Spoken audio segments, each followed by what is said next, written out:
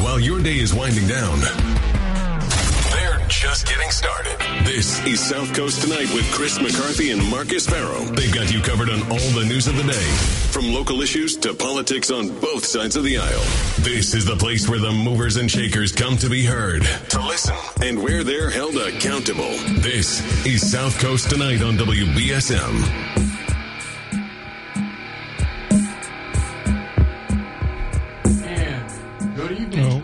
Got the wrong mic again. That's Marcus Farrow. He's the one making the mistakes. So, folks, happy Monday. Welcome to the show. Tonight we're going to have a number of really great things. So in addition to your calls, we will have, in a moment, New England's premier investigative reporter, Tim White. You guys remember him every night. He's on at Channel 12. You remember him from my show before I got sick in the mornings. Tim would come on. He's a mobologist, an expert in organized crime, and he does a lot of great work. He actually changes public policy here in New England. He's done a lot of really good political investigative reporting. We could probably use him on this side of the state line, actually. But Tim White will be joining us from Channel 12 in a moment, WPRI, because Tim White has been on top of a very big story that's going on all over New England, but in some ways is based right out of southeastern Massachusetts, and that is the biker war. These are transnational organized crime groups, Hells Angels, the Mongols, the Outlaws. Some of us know people in these clubs, and we could never imagine. But the federal government tells us, and we'll learn more from Tim here in a moment, that they are very violent transnational organized crime groups. And many of us see them around town. We see them around town. And I just saw them. Marcus, as a matter of fact, just saw them prior to them making news. So we've had a couple of major incidents over the last couple of years, but now it really seems to be heating up. We're going to talk to Tim White now. They had an incident in Pawtucket. We had an incident a couple of weeks ago, as we remember, in Fall River. Violent situations. Good evening, Tim. This is Chris McCarthy and Marcus Farrow. Welcome to South Coast Tonight. Hey, Chris, Marcus, thanks for having me on. So really honored to have you here, Tim. Tim, let the people at home understand what is going on with the big groups, the big motorcycle clubs. Well, there's a lot of tension, Chris. Just Friday late last week, the Massachusetts State Police issued an internal intelligence memo to multiple law enforcement agencies in southeastern Massachusetts and Rhode Island, warning different police outfits that the Pagan Motorcycle Club was going to be holding a fundraiser in the Rhode Island area, but they would also be staying in Attleboro, and there's a clubhouse in Pawtucket. And the fundraiser was ostensibly for an attack that happened on May 14th in Fall River on Pleasant Street, where the police say multiple members of the Pagans were attacked by either Hells Angels members, which is a rival club, or one of their smaller affiliate motorcycle clubs known as the Sidewinders. And so this was supposed to be a fundraiser for that crew, but really what law enforcement was worried about was this would be a show of force by the Pagan Motorcycle Club, and that they would try and intimidate the other rival motorcycle gangs in the area, again, to try to intimidate them. Well, the Massachusetts State Police internal memo I obtained turned out to be true. There was an incident in Pawtucket on Lafayette Street where a member of the Pagan Motorcycle Club was shot to the face. At last check, the 49-year-old, who has not been identified, is in tough shape. He's in critical condition right now. And obviously police are looking at this as another, an extension of the violence that we've been seeing a lot, particularly in southeastern Massachusetts in the Fall River area. It seems every year there's a big dust-up, one that included, you and I have talked about in the past, Chris, including a Sidewinders member that was killed, and a member of the Outlaw Motorcycle Club is accused of committing that homicide. That trial is pending. So right now, tensions are exceptionally high. I've talked to my contacts in law enforcement that they're really concerned this is going to be a very long summer. And the main worry, Chris and Marcus, is that, innocent people will be caught in the crossfire, as we've seen in other parts of the country when these warring biker gangs really get violent.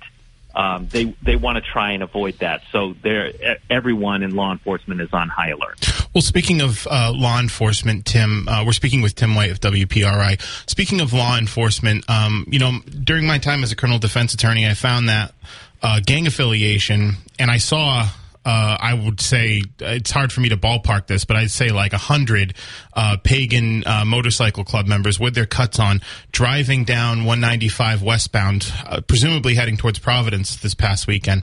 And typically law enforcement acts with a lot more emboldenment, and a lot of that is due to the authority that they're granted under the law to act with emboldenment when it comes to criminal gang affiliates, people who are affiliated with known criminal gangs.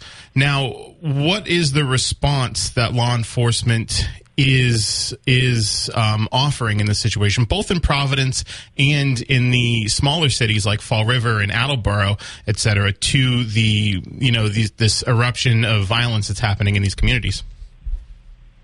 Well, look, law enforcement, particularly the Mass State Police, Rhode Island State Police, Fall River Police Department, Pawtucket, areas where there are club headquarters up in Woonsocket, Rhode Island. There's a club headquarters up there. Westport, you have one. They receive special training in these outlaw motorcycle groups, and you talk about the 100 bikers that are roaring down 195 heading into Rhode Island. They were probably heading to Pawtucket, Marcus, and law enforcement. State Police, Mass State Police, Rhode Island State Police, they're trained in how to pull over a pack if there's, of course, as you know, you're a lawyer, reasonable suspicion to pull over a motorist, right? You need that standard. And they know which member of that pack they're supposed to approach because there is a hierarchy, and the top guy isn't always in the front. The top guy is often protected in the middle of the pack or whatever. But this is the type of special training that is ramped up during these times. And then there's just simple things that they do, just like I talked about at the top of the segment here, which is the sharing of intelligence among law enforcement agencies. Back in the day, law enforcement agencies like to hold tight to this information because it's like the Yankees and the Red Sox, the Rhode Island State Police want to make the collar over the Providence Police Department, over the FBI. They were very competitive. Well, when it comes to public safety issues like this, that is not the case. They disseminate information in Rhode Island through the Fusion Center. Like I said here, the Mass State Police really took the lead with this intelligence that unfortunately turned out to be accurate, and there was an act of violence over the weekend. And that way, the Pawtucket Police Department will know hey, we got to ramp up our staffing this weekend. We have to increase patrols in this area, so on and so forth. And you might also have members, I don't know this to be true, but I would suspect members of the Rhode Island State Police Intelligence Unit working undercover to keep an eye on the fundraiser and to identify the hierarchy, who's the boss, who's the top guy there, and so on and so forth. And there has been a shakeup in leadership, particularly with the Hells Angels. Joe Lancia, the president of the Rhode Island chapter of the Hells Angels, they're located in Providence on Messer Street. He just got sent to the state prison in Rhode Island for 5 years on a gun charge. So obviously there's a bit of a vacuum, I think is probably the right word, for that particular chapter. And these are the types of things that law enforcement want to keep an eye on. They want to track so they have, an understanding of who is running the show. And I'll tell you, last thought on that, that Joe Lancia case I just cited, we learned through an affidavit for a search warrant in that the state police were able to establish probable cause to get that affidavit because they had put a pole camera outside the Hells Angels Messer Street clubhouse, which is a sort of a hidden camera on what it sounds like on a telephone pole. Right. And they were keeping watch on the Hells Angels around the clock. So when the shooting happened, again, like I said, they were able to establish probable cause. But this is just how important this subject is and these motorcycle gangs are to the different law enforcement agencies in the region. We're speaking with Tim White from Channel 12 WPRI. Tim, The Hells Angels have also made an expansion of their club. The Rhode Island club and the Massachusetts club appear to be very close, the chapters. And in fact, I have seen the patches around now for Cape Cod chapter of the Hells Angels. Do you know anything about that? Yeah. My phone broke up, so ask me the question one more time, Chris. Sure. Sorry. So the Hells Angels have made an expansion lately, and I have seen around patches with members of the Hells Angels wearing Cape Cod patches. Can you tell us a little bit more about that expansion? Yeah, the Hells Angels are expanding, and there is, according to law enforcement, a Cape Cod branch, but it's been there for a while, Chris. I think you probably know better than I, but I think since the 1990s. The Cape Cod chapter of the Hells Angels Motorcycle Club has been around, but you are not wrong. There has been an expansion in membership within that club, but why is that? That's because there's been an expansion in membership, or I should even say the Outlaw, one of the main rival gangs to the Hells Angels, the Outlaw Motorcycle Club, not to be confused with. We refer to all of these one-percenter organizations as outlaw motorcycle clubs. There is an actual outlaw club, as you know, and they have moved into the area, as has the Pagans. And like I mentioned, there are other affiliate clubs, Sidewinders, Thug Riders, that affiliate with the larger mothership, if you will, motorcycle clubs like the Outlaws, the Pagans, and the Hells Angels. So, in effect, what has happened, Chris, is yes, you are right. The Hells Angels ranks have increased, but that is in large part in response to the sort of territorial battle that we're seeing now with these different motorcycle clubs. In other words, as the Outlaws have moved in, the different branches and chapters of the Hells Angels have beefed up their ranks throughout southeastern Massachusetts and in Rhode Island. We're speaking with Tim White, WPRI Channel 12. So has there been any sort of reluctance by Mayor Alorza or any of the other community leaders to hold any public events outside? Or is the general feeling among people in these communities one of apprehension to do any of these outdoor summer activities that they're typically used to doing because of these events? That's a good question. I haven't heard that, Marcus, from the political end of the spectrum. I do know when there was a daytime brawl in Fall River. When was that? In May, I believe. Right. I remember it was a Saturday. It was supposed to be off, and my phone blew up. I think 7 members of the Pagans were stabbed. They were holding, again, I think it was some sort of a fundraiser. I don't have my notes in front of me, but I know Mayor Coogan, because just of how brazen it was. It was in the middle of the day, and it turned into a massive melee. Fall River PD reported 50 to 100 people in the street where that clubhouse is located. And I think you guys probably know better than I, but I think the city, their response to that, the political response to that, the government response to it, besides law enforcement, was they decided that they're going to do an inspection on the Pagan Motorcycle Club, and lo and behold, They found a violation. Yeah, right. That's right. And so they shut that clubhouse down, and so that's the type of response typically we see from the mayors and the city halls of these different areas. Like the incident I talked about with the poll cameras outside of Messer Street. That place is no stranger to law enforcement raids and to scrutiny by the city. But to answer your question, I have not heard of any of the cities canceling events. But I can tell you, police are concerned that there will be an incident in the area like we saw in Waco, Texas, many years ago. I believe it was the Pagans and the Outlaws got into a gunfight daytime right at a restaurant. And people just going there to enjoy a meal were suddenly in a war zone. And that is just the type of thing that I know keeps up law enforcement authorities at night, particularly over the summer where this stuff tends to really heat up. When you said Waco, Texas, that was not what I was what I was expecting you to start talking about. Chris, I'm sorry, you had a question. No, I was going to say, Tim, the fact of the matter is that, as I pointed out, these guys are considered organized crime groups. But it's right. strange because they also do toy drives. You know, they do a lot of things. Some of them are very much a part of the community. So it's almost like two different worlds. You know, the guy could be your electrician, but he's also a member of the Hells Angels. So it's kind of a convoluted world.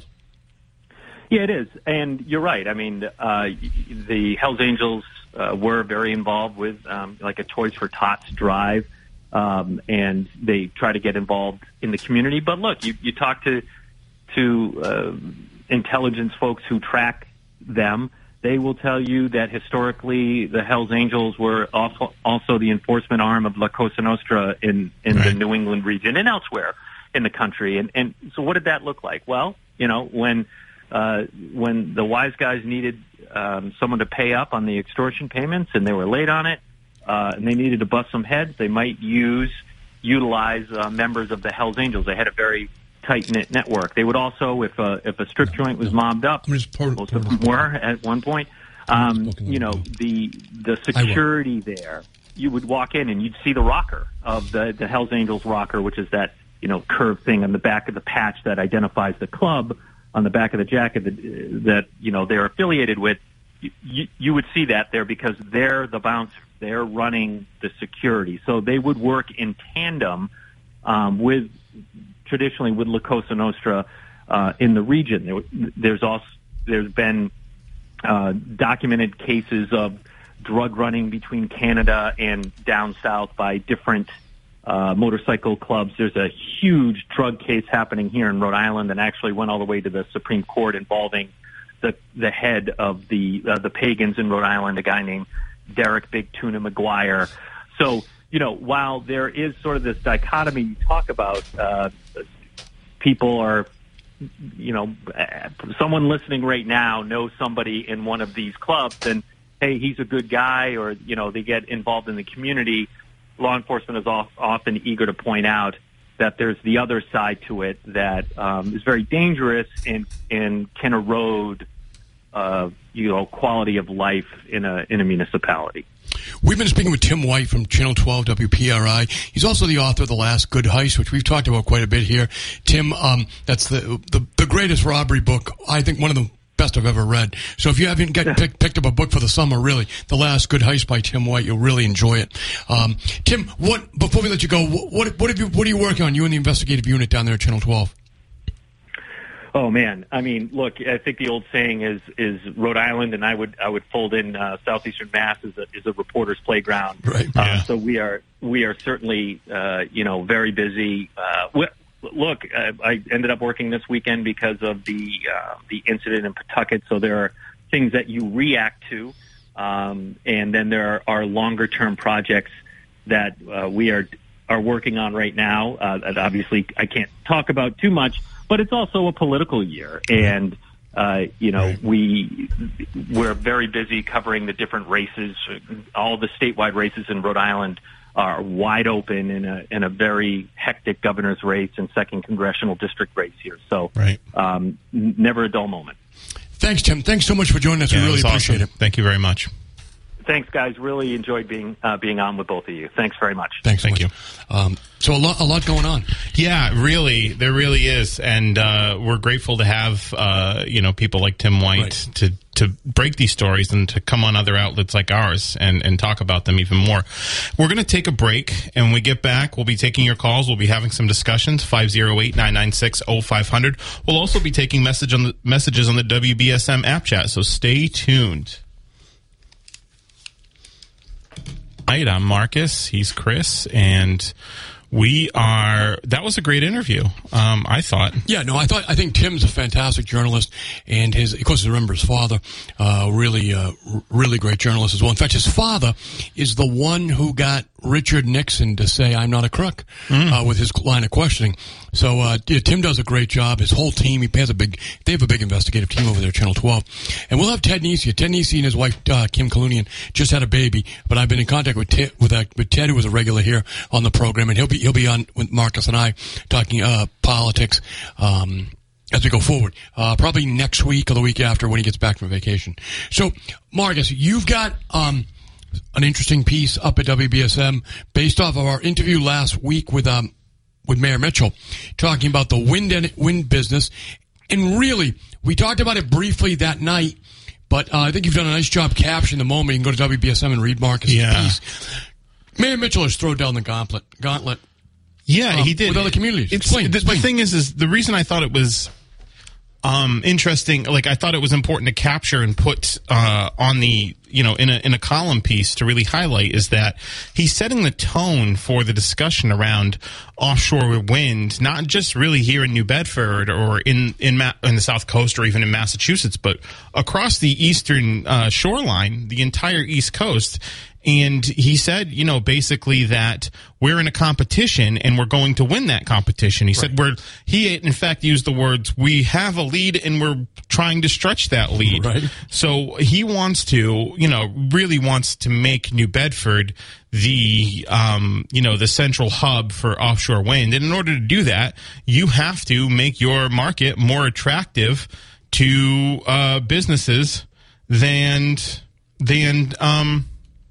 the other cities and towns, and the opportunities that you're going to get, those cities and towns along the ports are going to lose. Right. The level of investment is enormous, but because it's so enormous, it's not going to be diluted. It's not going to be spread out. It's not going to be shared. Right. It's not, this isn't a buffet. Yeah. The mayor is going to either New Bedford is going to win or it's going to lose. Well, it's like, he talked about these companies, three major companies, Avant-Garde, Semco, and Foss Marine, and they are setting up shop here. They're not setting up shop here and setting up shop in Quonset Point to make everybody feel nice. Right. They're setting up here, and he said they're talking to other major marine companies. You've got Vineyard Wind that is on they're ready. They're like hitting the ground running in first quarter of 2023. So you're going to see those turbines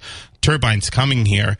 And so I just thought that tenor of the conversation was really interesting, because he's basically sending that message. And what he also said is, I'm telling the people this privately, but even more bluntly than I'm telling you now. Right. So it's not even like, he's being nice to people. Like he had no problem saying this to us, because he's already saying it to other people in other communities. Like, no, we're going to be the premier offshore wind, port on the eastern seaboard. And like you said, we have a lead and we're going to stretch it. Elections matter. I mean, elections really matter. And energy, like any type of energy production, is capital intensive. You need to build economies of scale locally. You look at it's, why are they all in Texas or the Permian Basin? Because that's where the oil is. Why are they all here? It's because it's where the wind is, right? It's where the wind is, right off the ocean. But you are going to have certain communities that win, and it cannot be a laid back game. So I've always thought of the mayor as a competitor, but I was very impressed with that interview we had with him, where he came right out and said it. And I think it's quite newsworthy, really. And I like the Marcus highlighted on WBSM.com. Marcus, another thing going on here locally in the city, and we'll certainly take your calls at 508-996-0500, is the parallel products development. Yeah. The settlement, the community host agreement between Parallel Products and the City of New Bedford. I have a column up about it tonight on WBSM.com. Look, I think a lot of people are going to be upset with it. I think a lot of people didn't quite understand the process. I think, as I put in the column, there are some elected officials that they probably should be disappointed and are upset with. Yeah. Because there were some false promises made. There were some false hopes conveyed. I think when we were on together prior to, when this thing was really at its, I would say, climax in terms of its conflict, we both said the same thing, that this was basically a done deal, that they had invested this much. I remember Tim Cusson would go on Barry's show. Yep. And they're not going to invest this much capital without it moving, if they weren't sure it was going to move forward. And, like you said, there was a lot of people that, really signed off on the TIFs, that tax incentive financing. So they basically gave Parallel Products tax breaks for them to come here. So they incentivized Parallel Products to come here, and then turned around and said, we're so against this. There's more than one person on the city council that did that. And I get you. I get it. You respond to your constituents and all of that, but there was probably a more, I don't know, artful way to do that than say, we're going to stop this. It was when it broke out, as you say, when it hit its peak of attention, it had a real feel to election year stunts for me. That people were really concerned about getting re-election because, as you and I talked about off the air, that's a big vote-rich area of the city.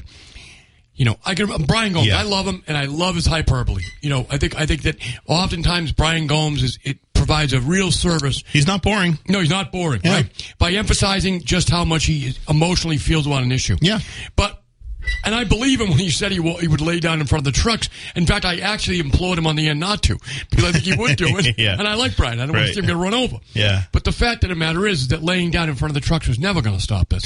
Yeah. It was never going to stop this. It was always going forward as a legal process.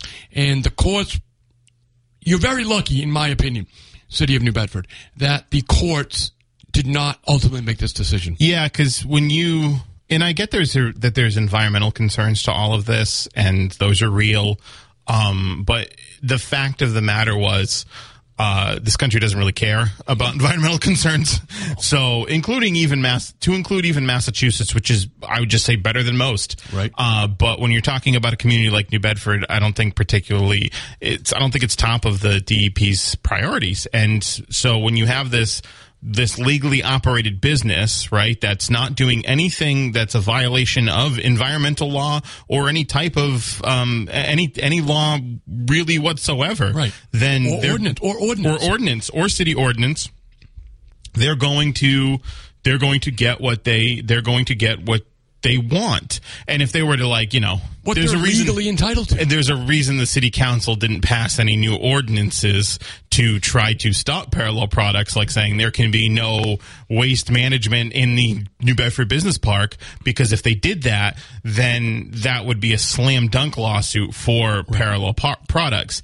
I would just say, in terms of there's environmental concerns and all that. All those concerns are real. The people that live there, the people that, are worried about how their property values, the general enjoyment of their home. But the fact of the matter is, the New Bedford was at least able to recoup some extra profit from this deal. Whereas if typically when you're in a legal setting, when I was in a courtroom, that if you have an opportunity to settle something amicably, you do it. Unless you can win, right? Unless you can win, then you don't, right? But if you have an opportunity to settle something amicably, when you know that if you take it all the way, you're going to get punched in the mouth, you do it. Right. Otherwise he could have been left with nothing. So the fact of the matter is, if you really, now again, I'm very sympathetic to the people that live right in that neighborhood, right? But if you don't live right in the immediate neighborhood of the industrial park, then you're making out like a bandit here. Right. Because you try to explain to me why the city of New Bedford should just get $2 every ton of garbage. Yeah. Every ton of I guess garbage isn't the right term. Might be. But every bit of waste that comes into that place, $2 a ton. Do you understand how much money that's going to add up to? I think they said $800,000 in year one. Just they're getting ramped up. Year one. That's a lot of money, folks. That's a lot of money. 508-996-0500. Let's go to the phones. Good evening. Thanks for holding. Yeah, we also have to keep in mind when it comes to Parallel Products that the mayor is friendly with Mr. Cusson. And he spent $1 million plus. Friendly how? He spent $1 million plus of taxpayers' money supposedly fighting the proposal that Parallel Products put in front of the city council. He spent $1 million of taxpayers' money with a private law firm. Yeah, KP. That was all fluff. It was a smokescreen to make it look like they were fighting hard against parallel products when in actuality it was a done deal from day one. Have a good day, guys. Thanks, Mike. Thank you. Thank you. Appreciate it. I would say this, that the reality of it is that the mayor fought him to a good negotiation. Yeah. He got him to the where it wasn't worth their time to spend the money fighting it. Yeah. And I would imagine. Nuisance fees, right? Right? Yeah. I would imagine that parallel products, ultimately, they were going to prevail. Yeah. They were going to. Imagine how much they're making if they're willing to make that concession. $2 a ton. Yeah, right. I mean, really, folks, $2 a ton. You don't get $2 a ton every time they land a ton of scallops. Right. I mean, you don't get every time they land whitefish. I mean, there's a lot of businesses that don't, they just pay the tax and move on, as it probably should be. But I can remember, this reminds me quite a bit of Freetown. If you live in the town of Freetown, I think Acushnet's the same way, where you have gravel pits. You're getting a percentage. They have tipping fees out there. It's part of your permit. So a lot of these businesses are paying enormous sums. But this is a real win, I think, for New Bedford. Again, I feel terrible for the people that live right in the neighborhood of the industrial park. Right? But your big concerns was sewerage. The mayor got rid of that. Your other big concern was the trucks. To the best you can ameliorate that, they're coming down Phillips Road as opposed to directly off the highway. You got that. Yeah. You got that. And then overall, look, we'll see how much that money adds up to in terms of improvements in New Bedford. I thought Barry did a pretty good job laying that out today. But there are always needs in the north end of New Bedford, and you're going to have more money for it, and it's not going to come directly from the taxpayers, except it's going to come from parallel products now. So I do think it was a good, and believe me, you can read more about it at WBSM.com. We'd love to hear your comments as well. You can give us a call at 508-996-05. I wonder if this is a wedge issue in the next city election. Probably, I don't know. I don't know if this is a wedge issue in the next city election. Are there any challengers out there to know how to put a wedge issue together anymore? Good point. Right. I mean, really, quite frankly, are there? Because if I'm running a campaign, it is a wedge issue. Yeah, right. Yeah, right. Marcus, if you're involved, it's a wedge issue. Yeah. But, again, I think you also have a sophisticated voter in Ward 1 who is able to look at this agreement and say, we might have gotten slam dunk. Right. We might have lost it all.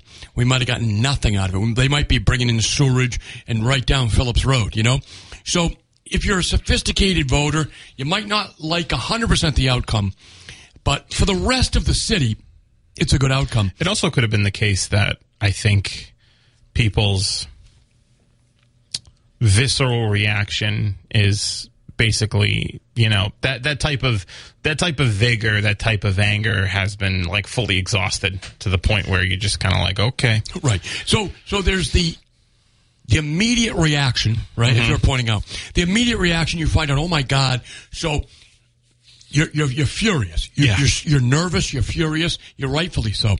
But then time goes on. It begins to set. You learn a few more things about it.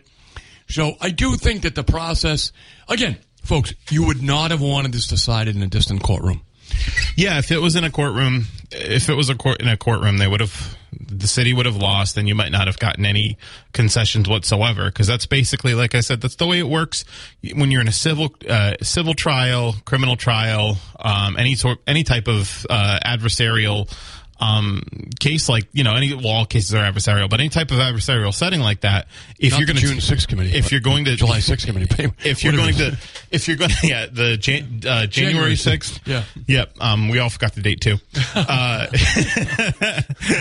That's how crazy it was. Hey, did you hear that there's by the way, there's motorcade officials that are confirming some of Hutchinson's stories. What do you think about that?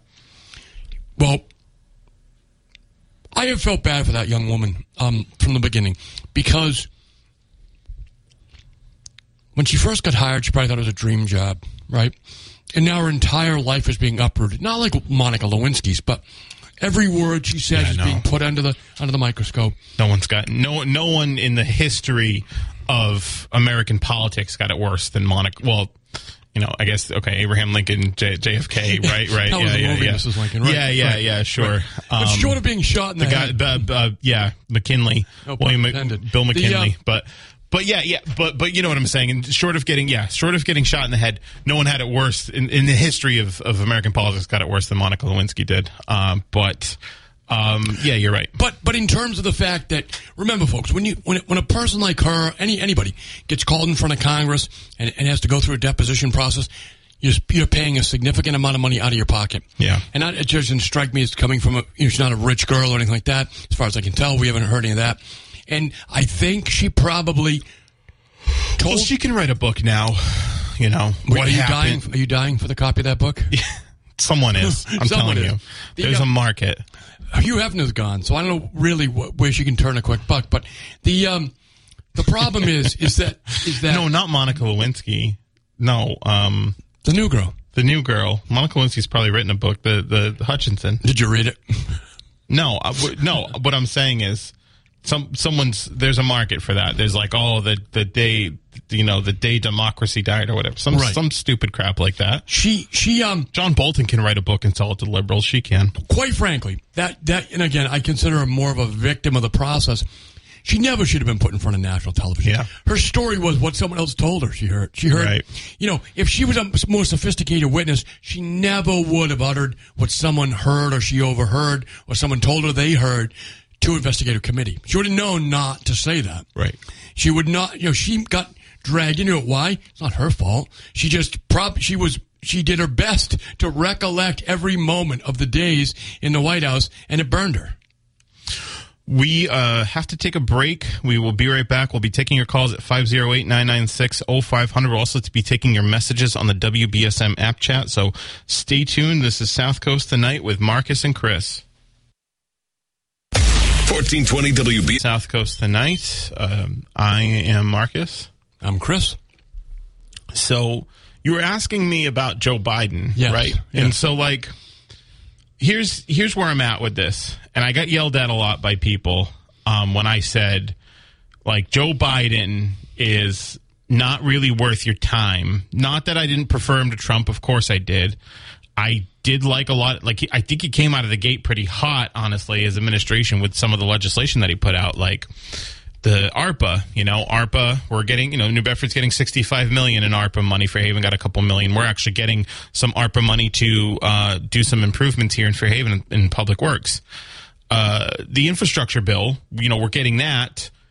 Like the EPA Superfund cleanup is coming from the infrastructure bill, $77 million to clean the harbor, which is correcting like 3 decades long environmental injustice that's happened to the people of New Bedford and Fairhaven and just everybody around that relies on this port. Right. So, but like anyone could have done that. Anyone, like on the Democratic side, anyone would have done that.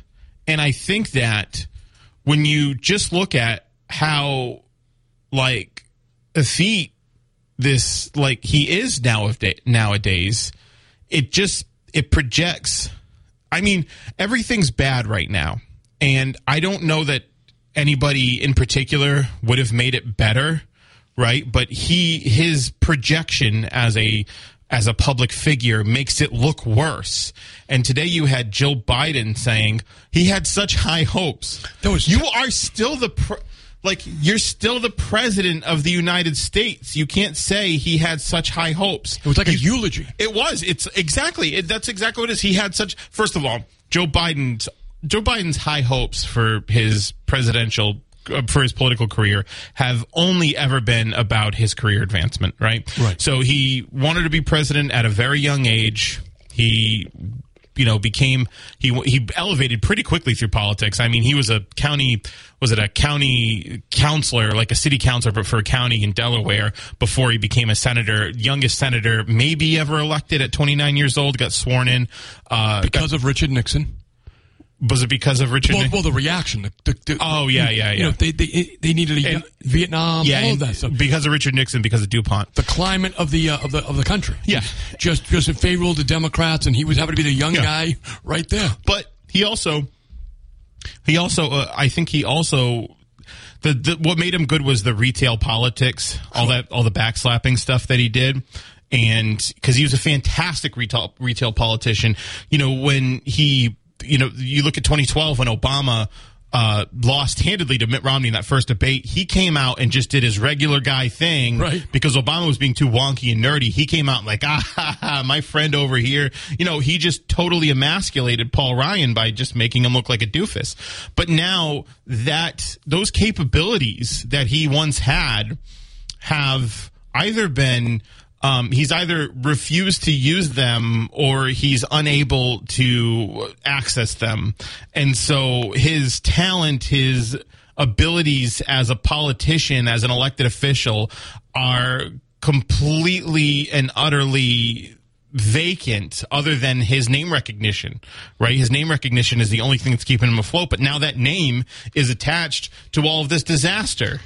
That's an excellent analysis. This is a long way of saying that Bernie Sanders should have been the nominee because at the end of the day, what people could say about Bernie Sanders, you could say a lot about him, but what you can't say about him, what nobody says about him, is that he's not genuine. He is a very genuine person, and you'd have somebody out here at least fighting for stuff, and you can't tell me that's not better than this self-defeating BS that we're seeing now. Okay, we got to take a break. Hey, everybody, I'm Marcus.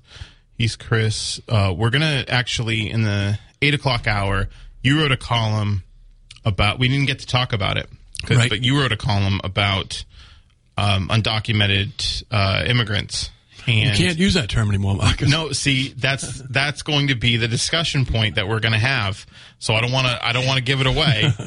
I don't want to give it away, but that's going to be the discussion point. Stick around, folks. You can have a laugh, and you can I think call the point will be made. I think you can call in. I think a lot of people still want to talk about this topic. I think it means a lot to a lot of people in different ways, and so we can. I mean, we don't have a translator though for you people in Spanish, but we do, or Iranian or anything like that. But yeah, but you people who are going to be waiting in lines ahead of me at the registry, because people because typically, they have to assimilate and learn 2 languages, where most Americans don't really do that. Because we don't leave the country illegally to go live in someone else's country. Yeah, we're not getting. I mean, if I was going to sneak into Canada, I'd at least learn to speak French. Yeah, right. We're not getting bombed by Nicaragua and getting forced out of our own. Not yet. Yeah. Not yet. Right.